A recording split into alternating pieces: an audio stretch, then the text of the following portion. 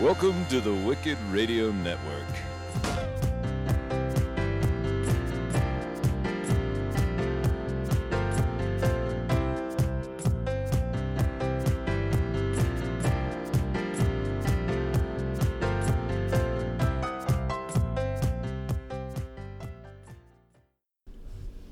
Hi, this is Angela Freeman, and I'm back.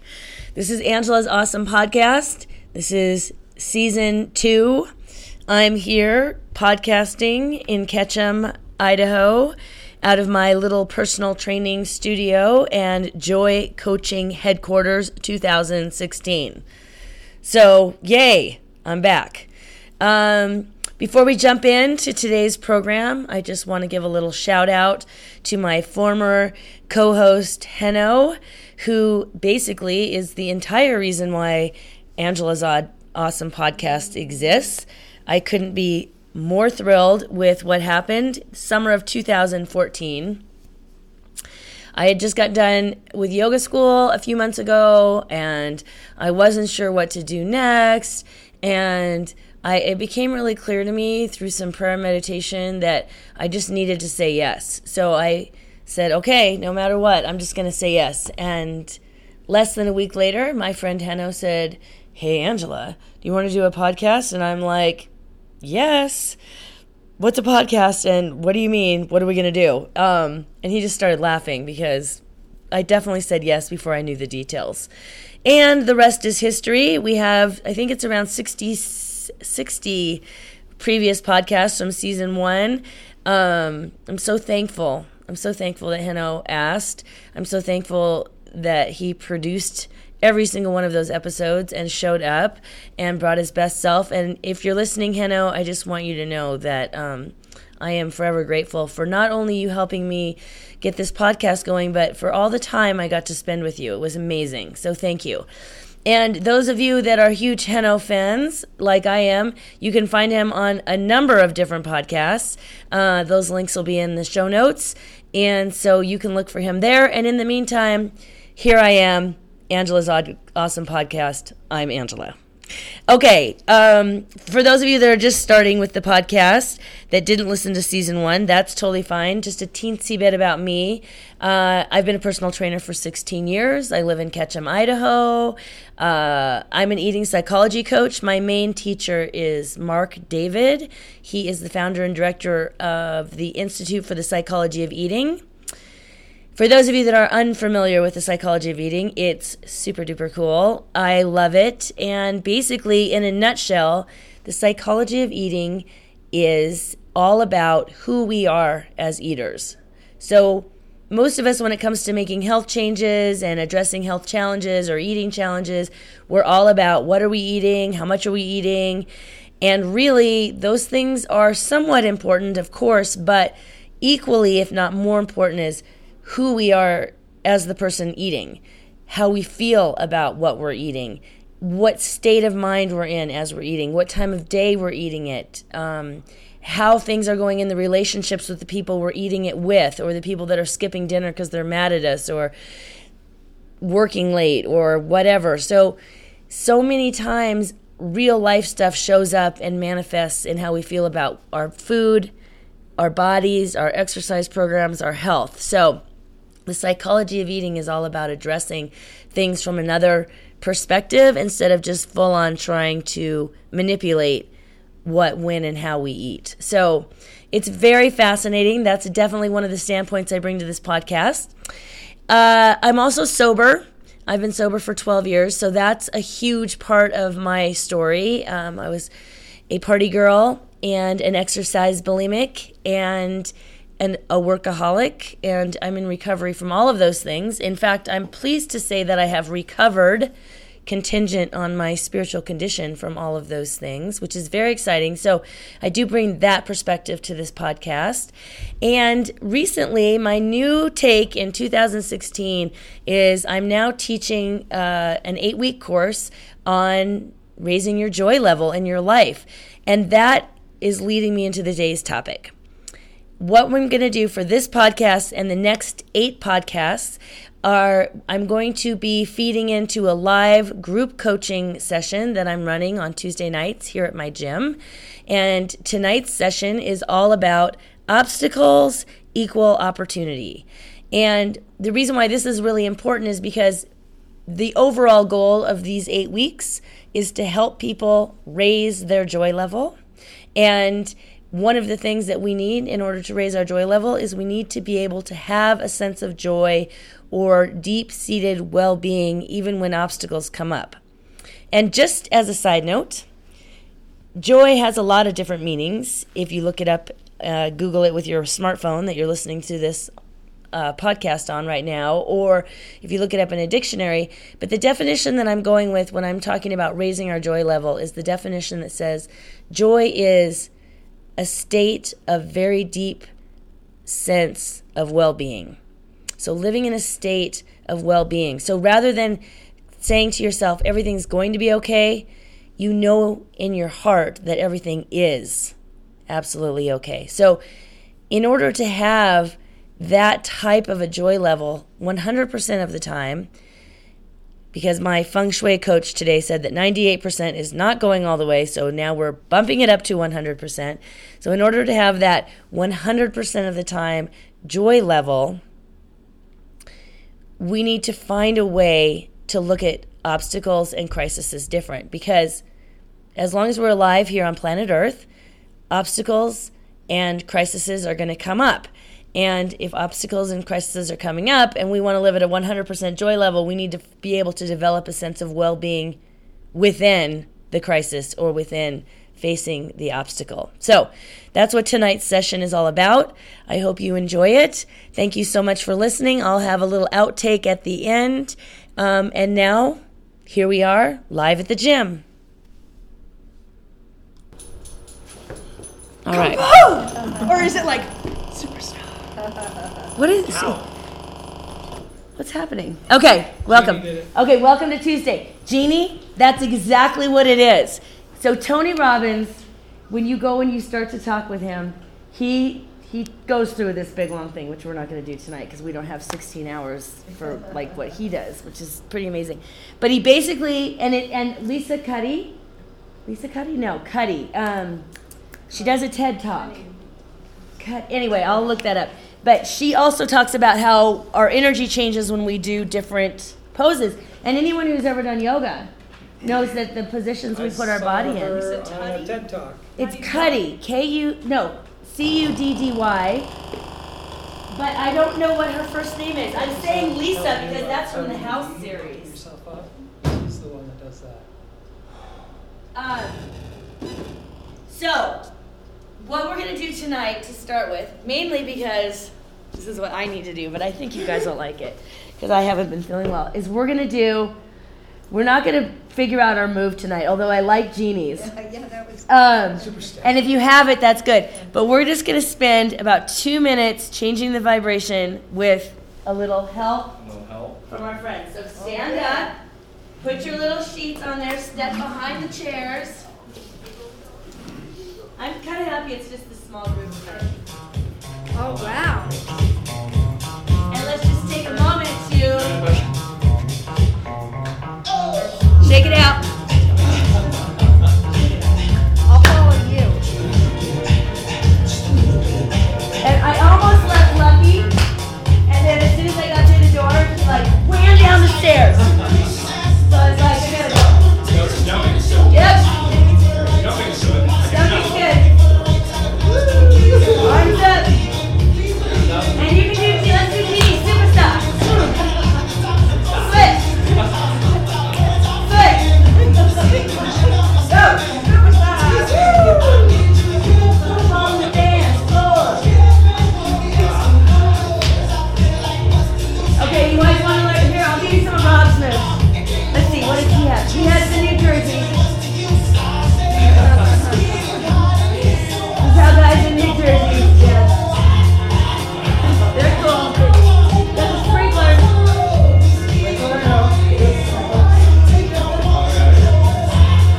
What else does Rob know? This is my dance move. That's what Nikki says gets people in here for class. It's my awesome dance move.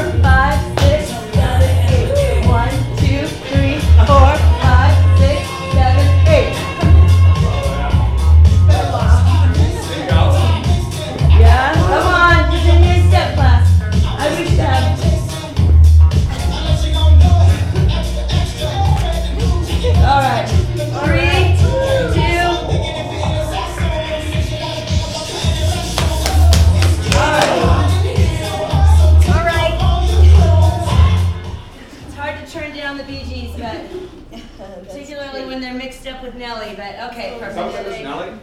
Some of that was Nelly. That's one of my favorite mashups.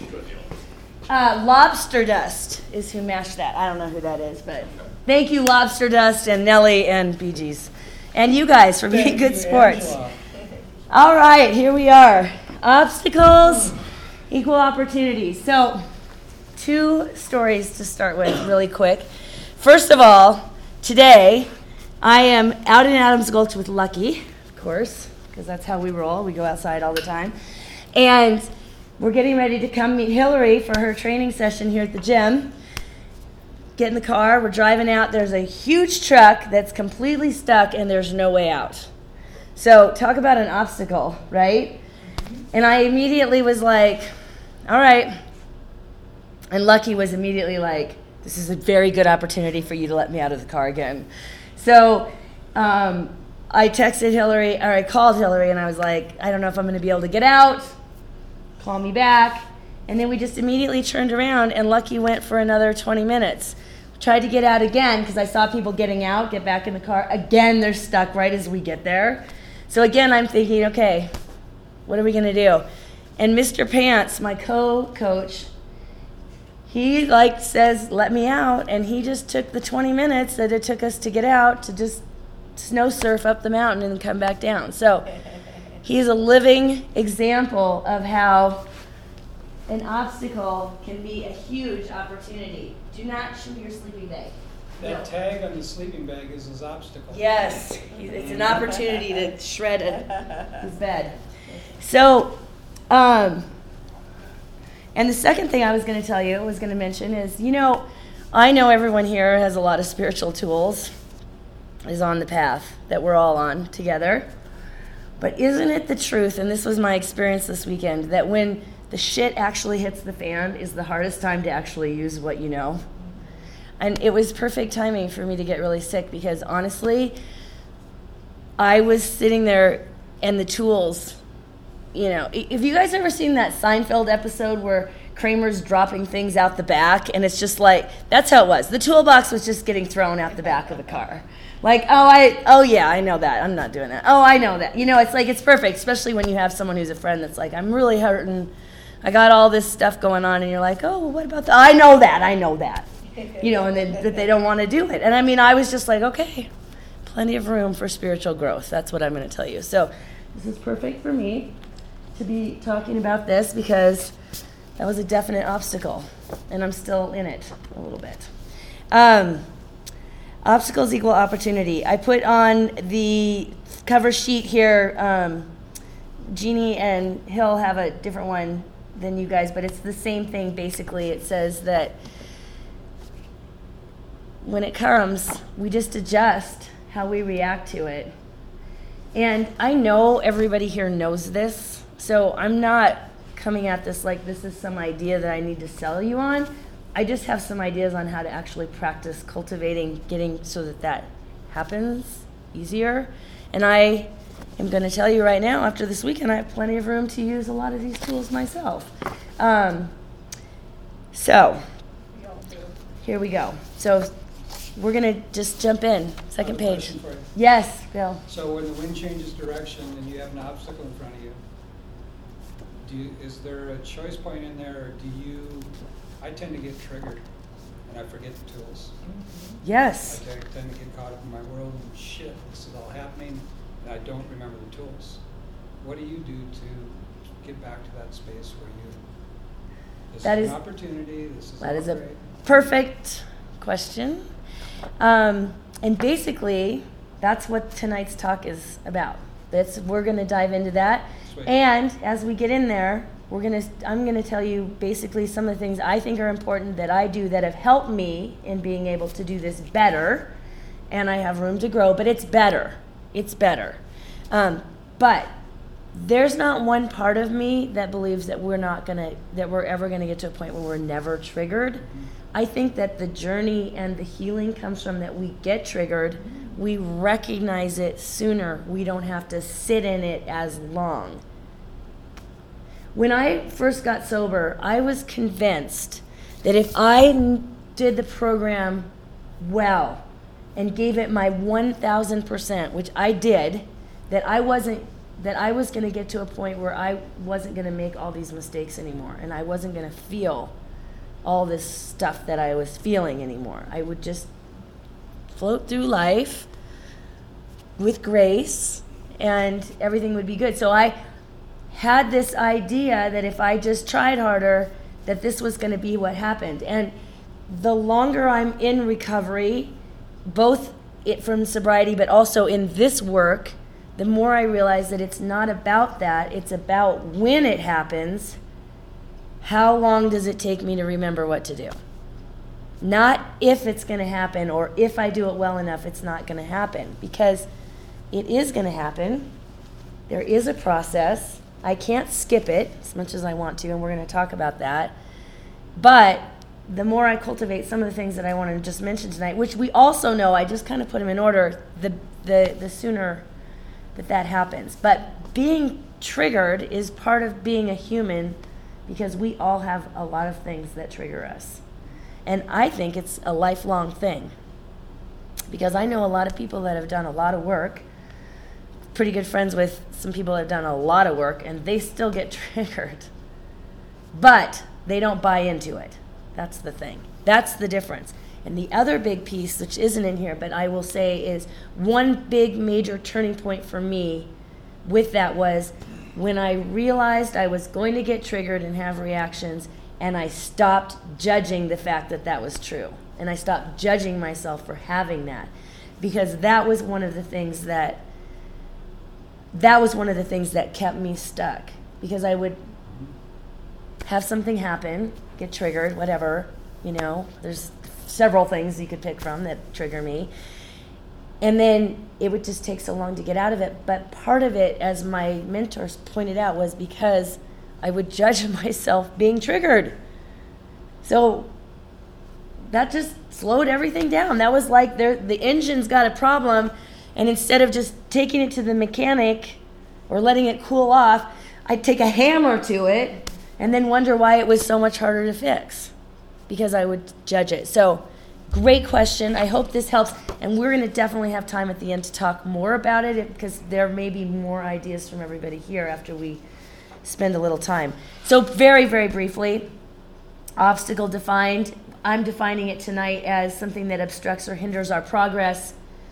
Anything that trips us up, big or small, or something that feels like a crisis. So crisis and obstacle are maybe not exactly the same, but I'm going to use those things interchangeably because I feel like this sort of can address both. And this is from our guy, Wayne, who's no longer... Oh, Caroline, hello, welcome. Who's no longer with us on this plane of existence, but Wayne Dyer. And this is another point that I was thinking about when I was thinking about this talk, and that was that, sometimes it's the little things that trip us up more than the big things. And that's what he's talking about in this, about pole vaulting over mouse turds. And anyone who's been in 12-step has heard that. And if you haven't, then basically, a lot of people in 12-step, particularly alcoholics, we can get we get hit by a car and we're going to pull out the acceptance tool and talk about all these, great tools. But if we get the flu all weekend, we're a disaster because, so it's like tripping over your own shoelaces can just really put you out of commission. But like actually getting your toe chopped off, you're just going to, dig in.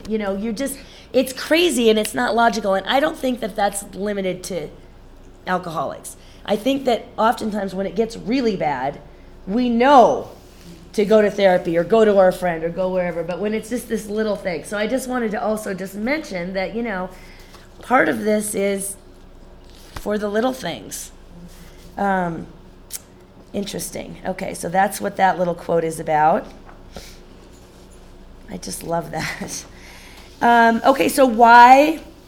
And I think, again, I'm talking to a group of people that know the why, but I want to just establish that and just remind us all the importance of it because, and this was helpful for me, so hopefully you'll find this helpful.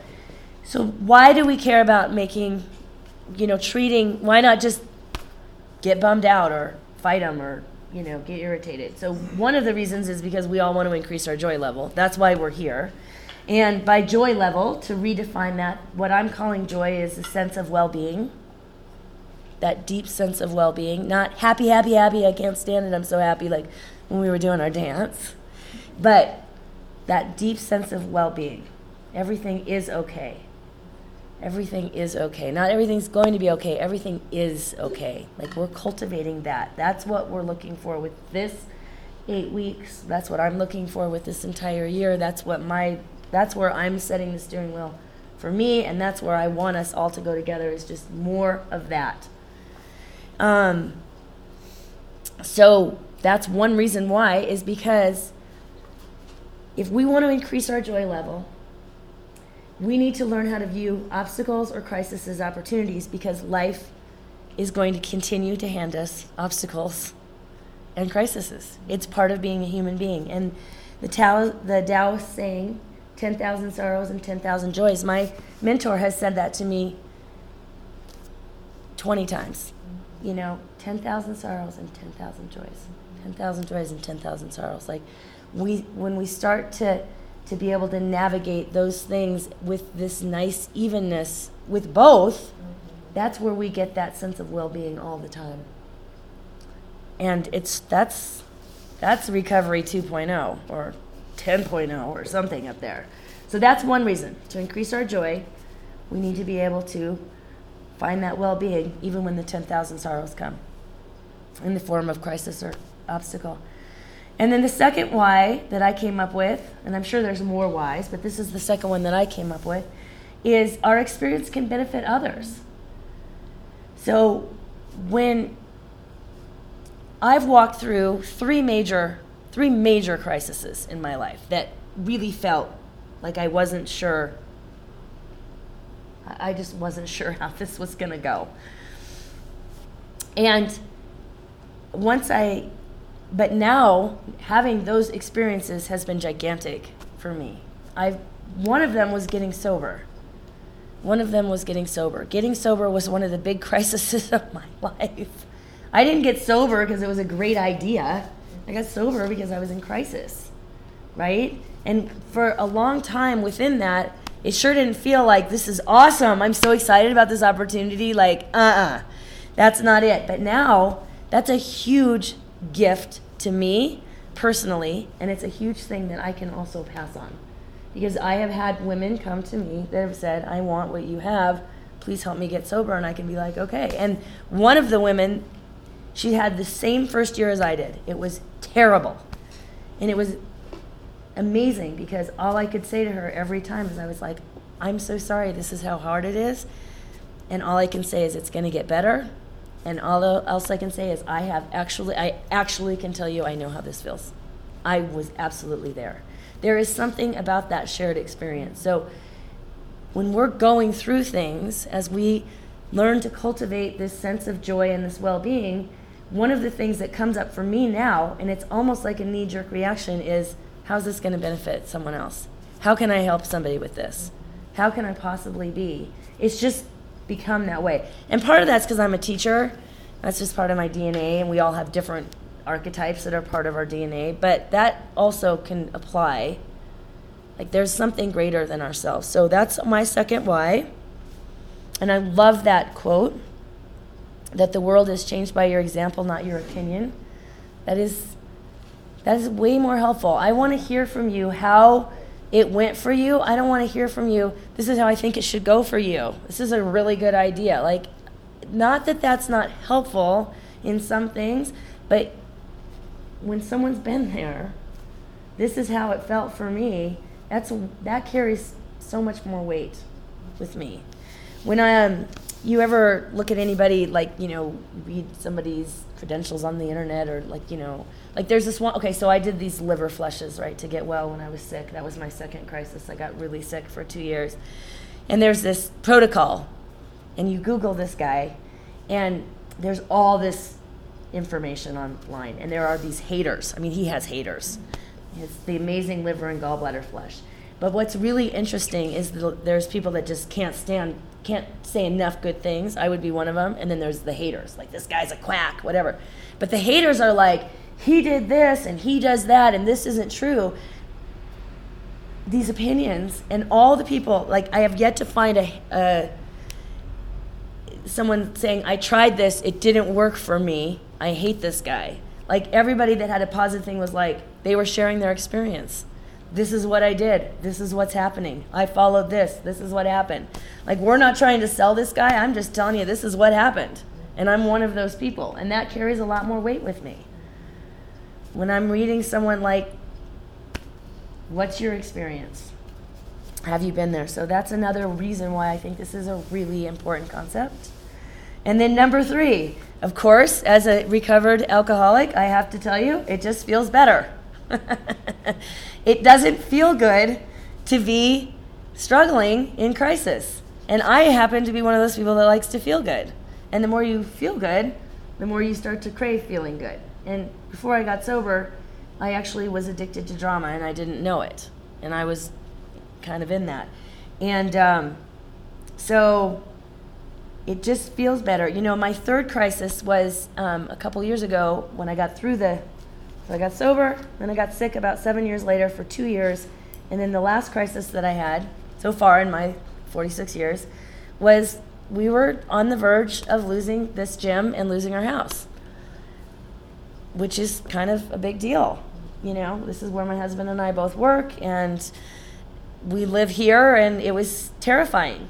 And I got to tell you, I finally started looking at it as an opportunity, and I started evolving it spiritually because here's my big reason. Are you ready? I got tired of feeling stressed out all the time.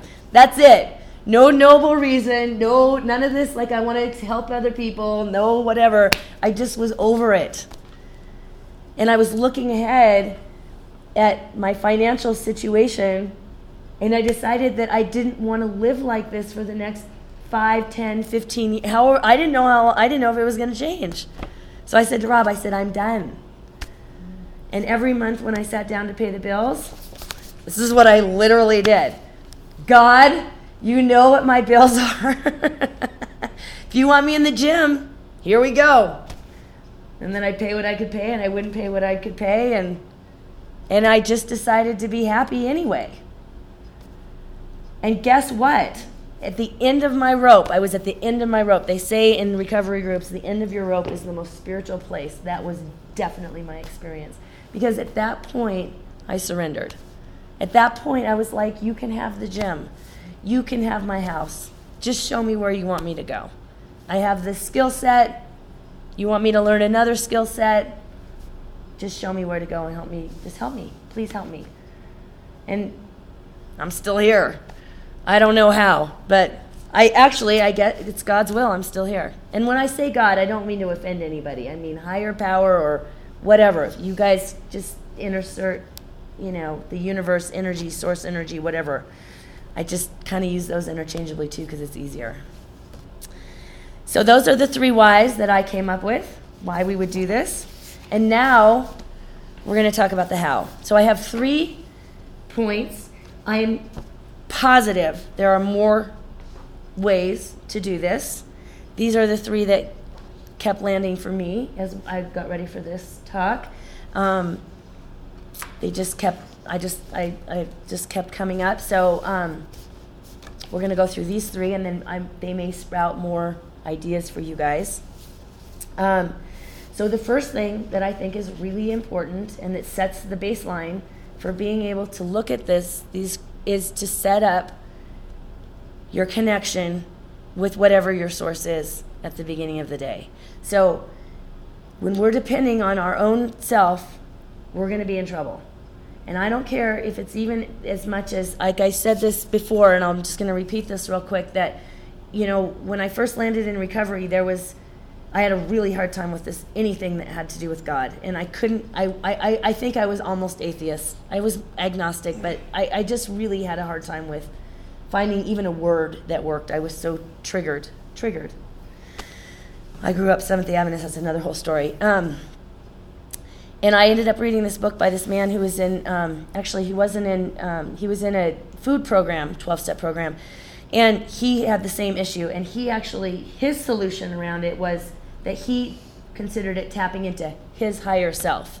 So he didn't even consider an energy outside of himself, but he considered his higher self and his ego self and other selves, and I can't remember all the other things, but that's what really stuck with me. So it doesn't matter what you call it as long as it's not coming basically from your ego self or your lower self. So when we start our day with the intention that I live a spiritual life, I live in the solution, I trust in a power greater than myself, then we are cultivating, we're plowing the field for when the crisis comes up.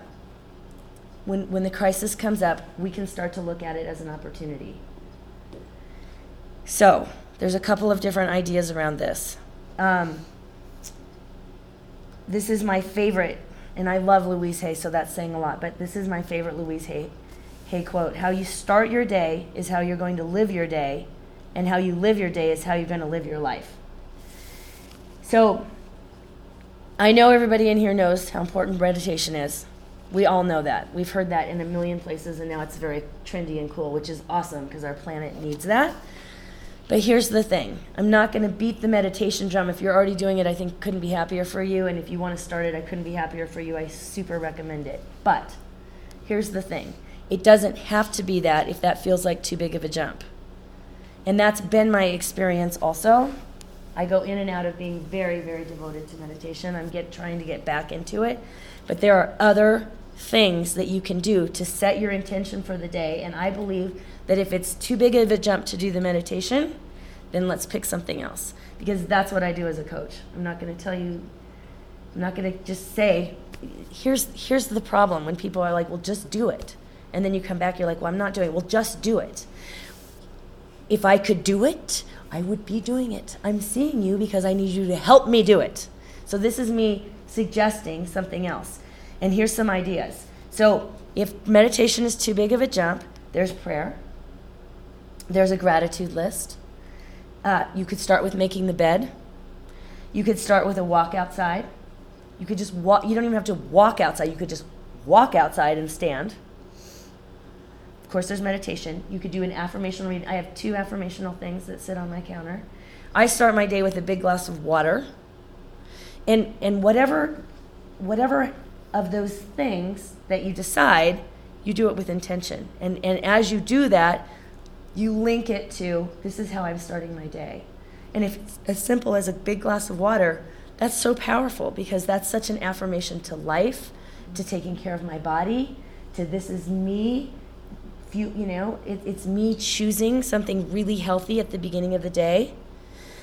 There's a great, I'm going to email this to you guys this week because I think you'll like it, and I love this guy. He was here. I think you might have seen him, Jeannie. Maybe some of you. Dr. James Rouse was here a few years ago at the Wellness. Did you see him, Bill? No, I see him every day on Facebook. You do? Okay, so you know what I'm talking about with this guy. This guy's awesome, James Rouse. So I put his little thing in here, but he calls it a linchpin habit. So you pick a linchpin habit, and the linchpin is basically, it's the starter habit of all your habits. So it just starts your day rolling, So this doctor, I'll send you, he's got a 30-day program, and you just watch like 2 or 3 minutes of videos every day. It's really cool, but one of them is talking about this, and he's just such a motivating guy. You're just like, when I saw him here at the Wellness Festival, I was like, oh my gosh, this is who I want to be. I want to speak like this. He was so amazing. He walked around, and he's just on fire. He eats kale for breakfast. The guy is amazing. But he talks about these linchpin habits, and both the quotes that I have on here are talking about an hour of power, and that might feel overwhelming. And the big thing about any health change and setting the steering wheel is we don't have to get overwhelmed. We can always make it smaller. We can always break it down. So the linchpin habit, he's the one that talks about making your bed. There's a lot of people in recovery that'll talk about making their bed, and they're like, while you're making the bed, just hit your knees for 2 minutes while you're there. Okay?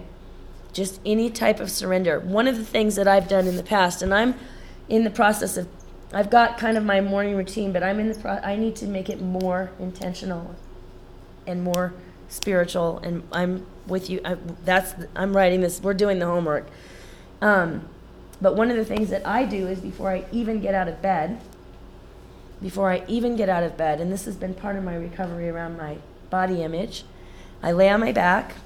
I feel the support. I usually have a dachshund here and here. So I do a little petting, and I go like this, and I just say, thank you, God, for this body. Thank you for my body. Thank you, thank you, thank you for my body. All the fat, all the wrinkles,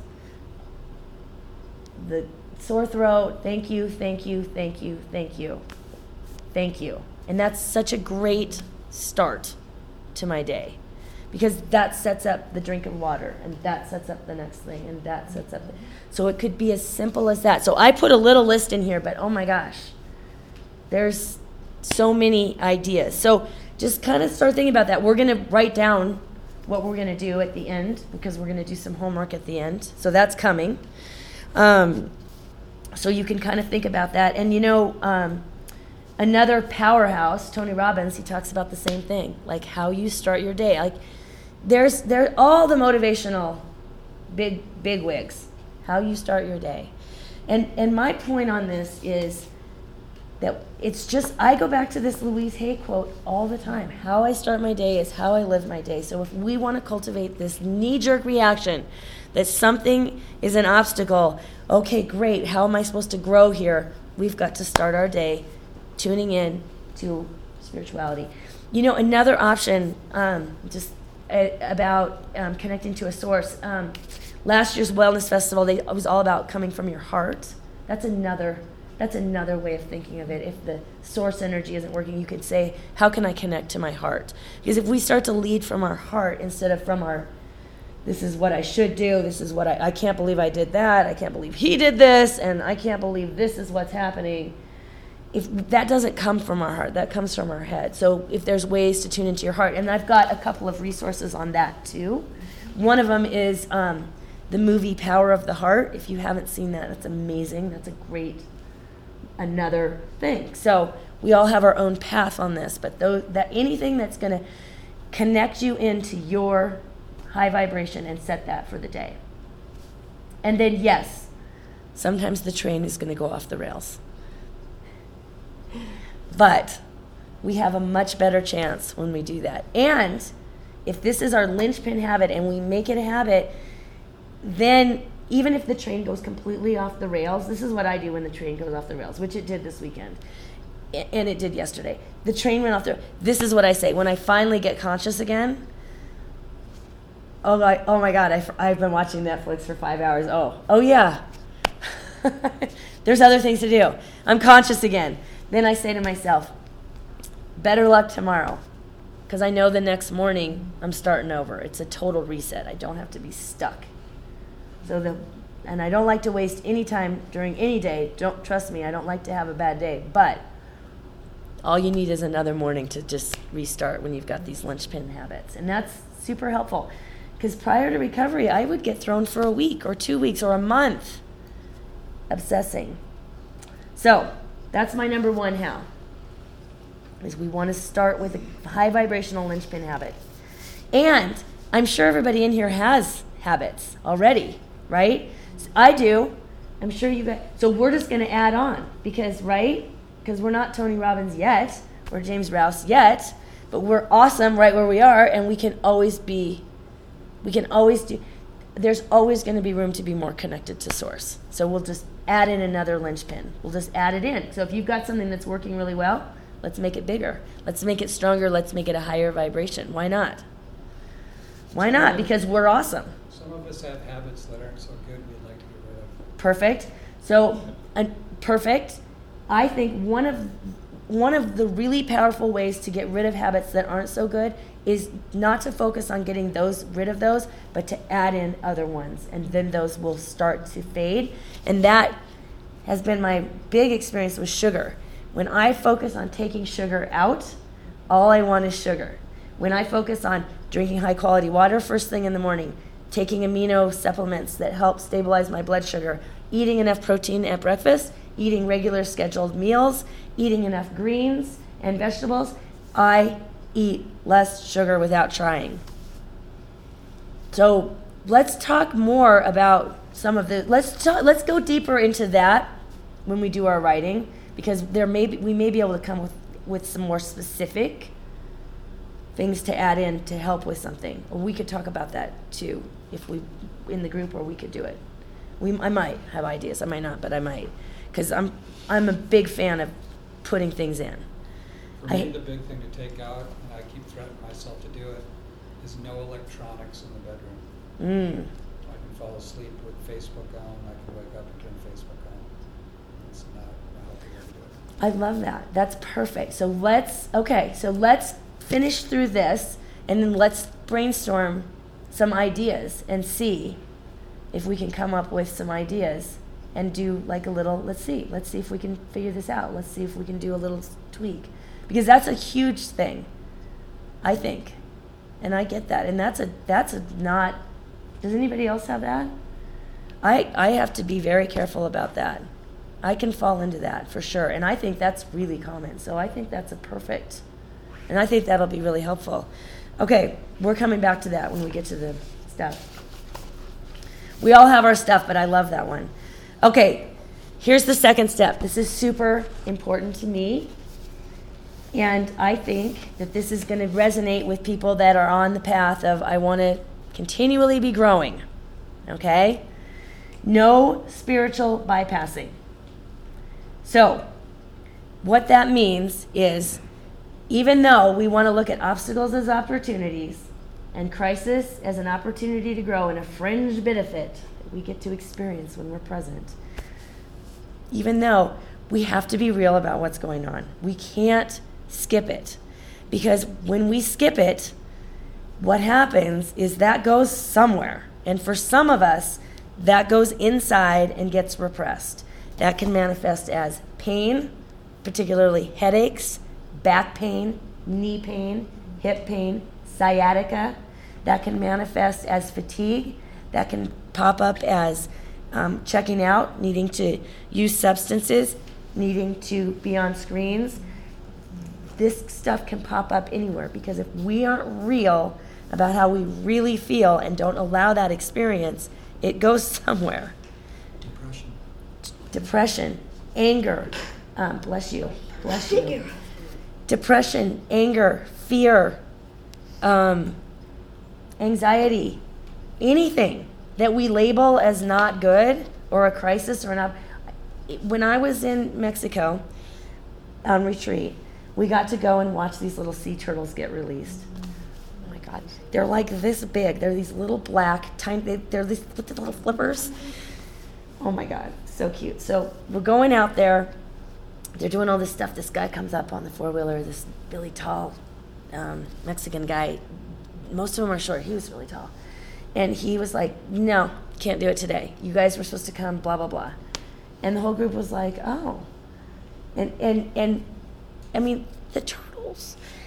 And all of us, we're yogis, right? We're on retreat. We're all like, oh, okay, well, that's just fine. And our leader, Sylvia, who's awesome, she's like, okay. She's like, let's not spiritually bypass this. She's like, who's disappointed? You know, we all were. She's like, be disappointed. It's okay. We don't have to get stuck there, but we have to acknowledge that we're disappointed, right? The big one for me is anger. I'm not angry. I'm fine. Okay. Right? I'm spiritual. You know, blah, blah, blah. No. You need to feel it. You need to allow it. You need to acknowledge it. So it's tricky. And this is a really deep thing. And we're going to scratch the surface, barely. There's more work to be done. There's actually people that this is what they do for therapy, is they actually help people do this. But I just want to point out how important this is to get this on our radar. It's not being more spiritually fit to skip it, even though it really feels like it should be. So, and it's tricky if you're someone who likes feeling good, has ever had any, codependency or any, out of balance stuff, like we want to feel good. So it's very tempting to just be like, I don't want to go through this. So there's a couple of points, though, that I will say that I found helpful, even though this is not my area of expertise, although I do know it's very important and I am getting better and better at it. because I've had to, personally, for my own pain levels. Number one is just don't judge it. Like, okay, and so one of the tools that helps me a ton with that is I just say, wow, you're angry. And Martha Beck talks about this tool where you actually kind of get outside your body and you just look, and other people have talked about this too. She just happens to be the one I've heard it from the most. But you're kind of like the watch. She calls it the watcher. And on Friday, right before I got sick, I lost Lucky on the mountain. I couldn't find him. I was halfway up. I couldn't find him.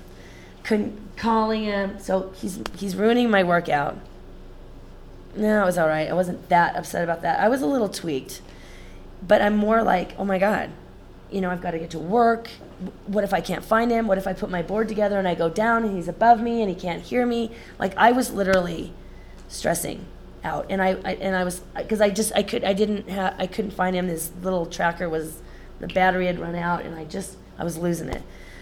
So I finally, thank you God, saw a little light, because I have a really bright light on him way down there. I'm like, okay, I threw my board together and I snowboarded down. But by the time I got to him, I was over the top mad, like so over the top mad.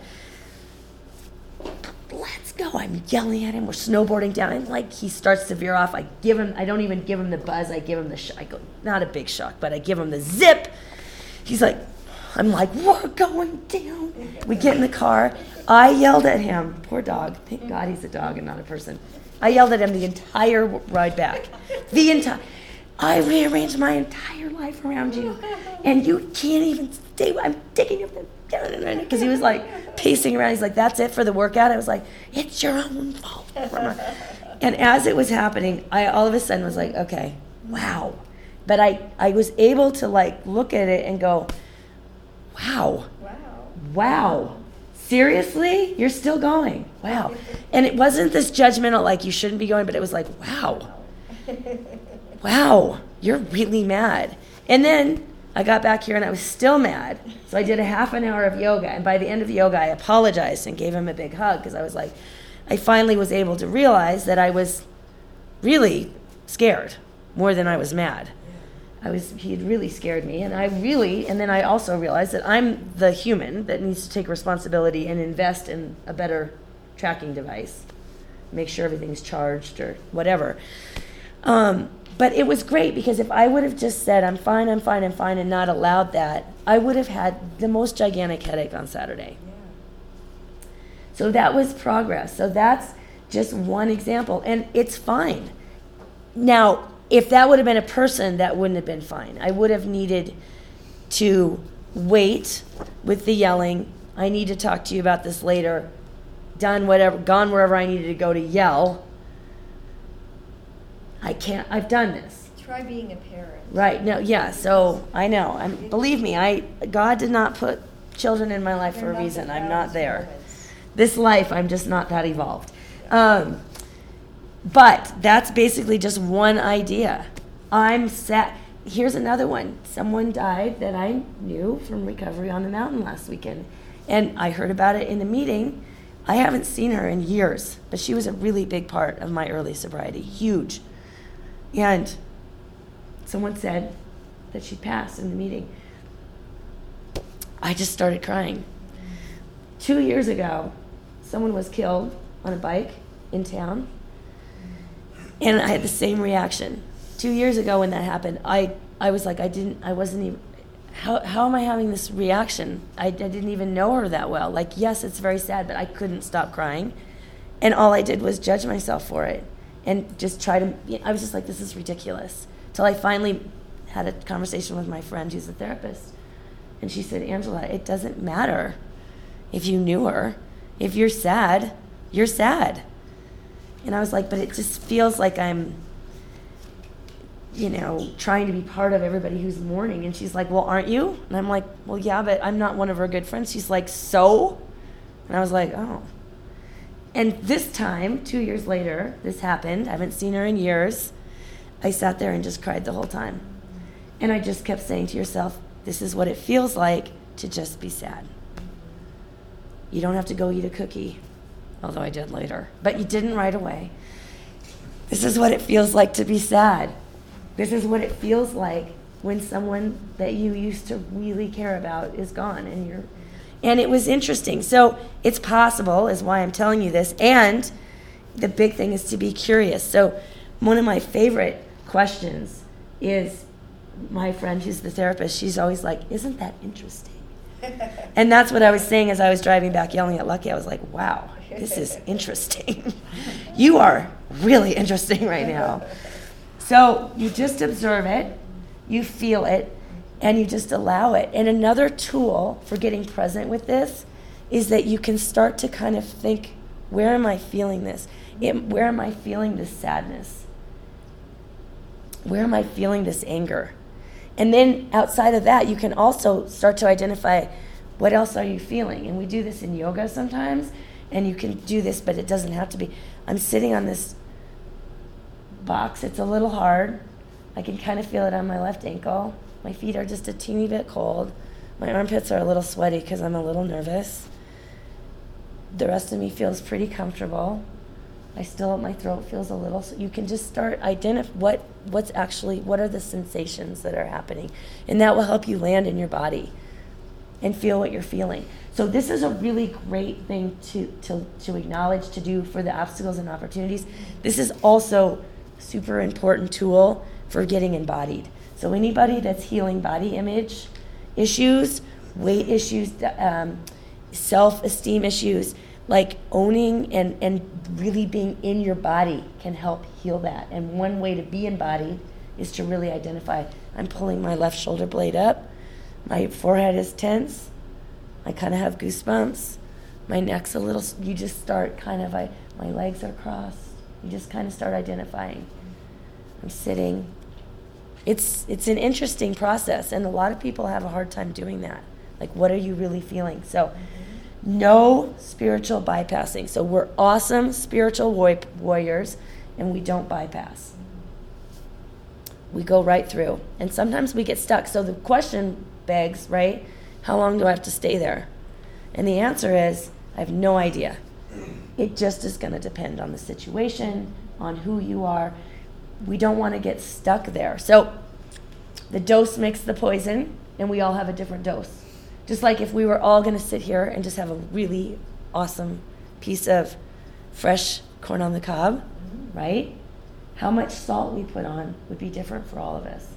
But if we dumped the entire bottle on, it's not going to enhance the corn. So we don't have to say, well, I'm not going to do it at all because I can't use the whole bottle. That's the same idea. Like, we don't need to get stuck in our anger. We don't need to get stuck in our fear, stuck in our anxiety, stuck in our depression. When we realize we're stuck, that's when we're going to move on to step 3. But we can't skip it. And it might not be long. It might not take long to be sad. It took me about an hour to be mad that time.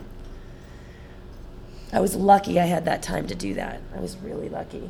And I hope I would have created the time later. And I don't know. I might have ended up with a headache because I might have forgotten to do it because I'm a recovering spiritual bypasser. Like, I'm in this. This is something that's very important to me right now. And I love this Eckhart Tolle. Don't take your thoughts too seriously. That's the last little tool I'm going to say about this is, one of the things that we can get stuck on too is, and we know our thoughts are really powerful, so we want to choose good thoughts, but we're going to have thoughts. So we don't have to identify with every thought, pull it out and analyze it and get down and dirty with it. We can just be like, oh, that's a thought. And that's the thing, because sometimes I'll be like, oh my God, I can't believe I'm jealous of her. Oh my God, what's wrong with me? What's wrong with my spiritual program? I can't believe it. Oh my God. Whereas if I just said, wow, I'm jealous of her. Huh. And then I use the Louise Hayes thing and say, well, that's for me. She's got a lot of clients. That's for me. She's got a hot new car. That's for me. And then it just, as long as I'm not gold plating it and hanging it on my wall, it can just move right through. And that's what I think that quote is talking about. And I love that idea too. So when I'm gold plating a thought and making it a big deal, I try to notice and then Let it flow down the river of life. Okay, number 3. So the how. We're on the third part. You put on a new pair of glasses. You get a new perspective. So I've Googled cool glasses, and that's the picture I came up with. Because I would wear those glasses. I love that picture. I would. I love that. We need to look at things through a different lens. So, one more time, going back to the spiritual bypassing. When I was a kid, I grew up Seventh-day Adventist, and one of the tools that they taught us was, you're sad. Well, you should just be grateful. Look what you have, this, and this. So I was like, oh, I shouldn't be sad. I should just be grateful. So that's part of the reason why the spiritual bypassing is on there. We need a new pair of glasses and we need a new perspective, but we don't skip. I'm feeling angry. I'm feeling sad. I'm feeling disappointed. When I was going to lose the gym, I'm feeling scared. I'm feeling midlife crisis coming on. But once you've decided that you're felt it and you need a new pair of glasses, one of the things you can do, I'm starting at the bottom, is you can make a gratitude list. So one of the things that I did this weekend, as I was feeling really sorry for myself, not being able to do anything fun, and actually being in a ball, curled up, is I kept thinking, I am so thankful this isn't my life. And I have an entirely new respect for my friend Danny, who died of cancer, who went through that feeling every day for literally years. And I just sent her love wherever she is. I sent her husband Aaron love, and I just gave me a new perspective for a little bit, because I knew I was coming out of it. You wait for it to pass. That's another great way to put on a new pair of glasses. I haven't been feeling well. I've been really crabby today. So I say to Rob, I'm really sorry I'm crabby. And I'm also not having a major heart-to-heart talk about anything that needs to be decided between us today, or making any decisions with clients. I had a mishap with my yoga private. I'm not having a conversation about it today. I'm going to wait till I have a new pair of glasses. And I'm too tired to put them on today around that. So we're just going to wait. So there's nothing wrong with waiting. You know, we live in this day and age where everything needs to be fixed, and don't go to bed angry and blah, blah, blah. Okay, I'm not a huge fan of going to bed angry, but guess what? Going to bed angry has saved our marriage. Because we need time for it to pass before we can sit down and communicate. And hopefully at some point we'll just be able to be like, I love you anyway, and go to bed. We're not quite there, but better to let it wait. If you're in the heat, if you're exhausted, if you're hungry, if you're, what's going on, if you're sick, if you know, wait. So that's a different perspective. Like, don't make any, I'm going to lose the gym. I've got to figure it out right now. No, I don't. I can just wait. I can put on some glasses and wait for a new perspective. It may not come immediately. I have to wait for the morning, for the sun to come out. I don't know why I started at the bottom, but we're going up from the bottom. Ask yourself what the bigger lesson is. So after we've done the feeling, there's often a bigger purpose. And when you're in it, it's sometimes really hard to see. Seeing what's happened from my 3 big crises has been much easier after I got through them. And just as a side note, when you know someone who's in it, you may not want to mention this stuff to them unless they're asking you, because when you're in it, it's hard to hear it. And you may be in that state when you're in it where you just have to wait. That was definitely what happened to me when I was sick. Like, I had people saying to me, you have to accept this. You may have to live with this the rest of your life. And I was like, listen, I'm living with it today because I'm not out of trying. I'm not out of ideas to try new things. But don't ever tell me that I have to accept this for the rest of my life, because that's not something that I can hear right now. I'm in too much pain. And they were like, oh. But I said, but for today, I'm here, and I'm accepting that I have an ice pack on for, the 30th day in a row.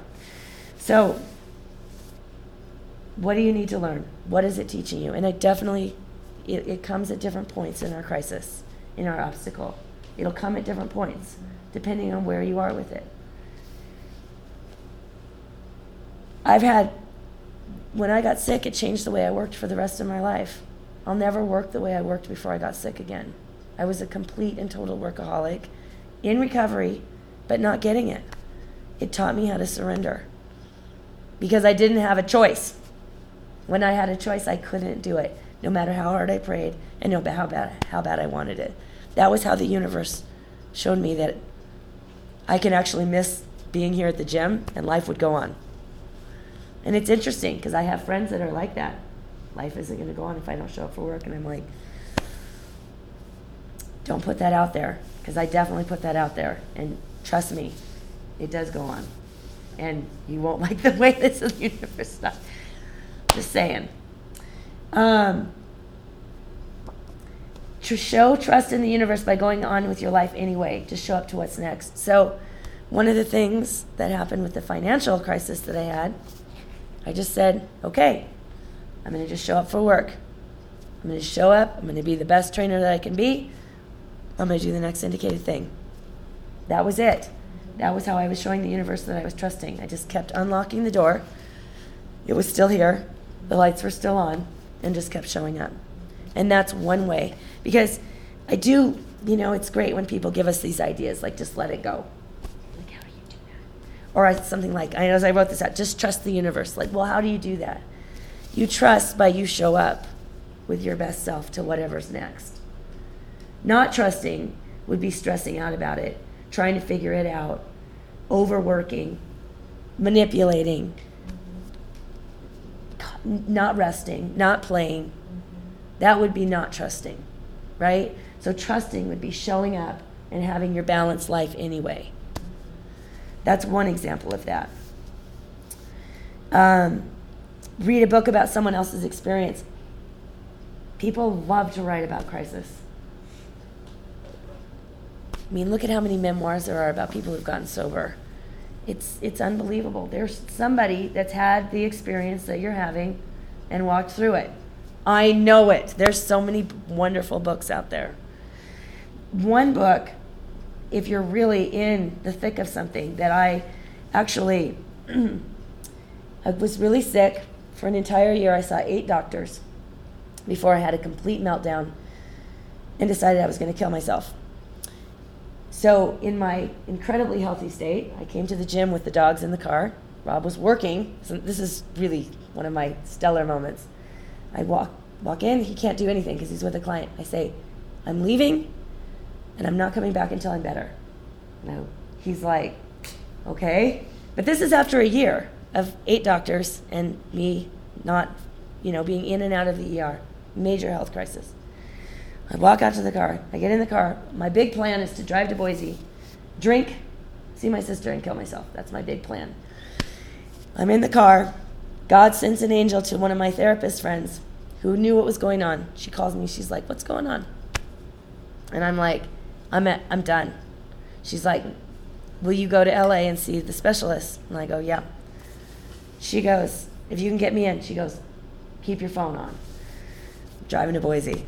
She calls me back 10 minutes later. She's like, you have an appointment on Monday. You can stay at my house. Keep driving. She saved my life, literally. I get to her house. I see this specialist. I go into her bedroom. There's a book on the side of the bedroom table, and it's called Broken Open by Elizabeth Lesser. Saved my life.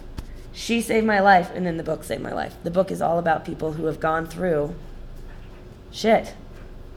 Death of children, divorces, cancer, death of a spouse, loss of limbs. It's an unbelievable book. But guess what?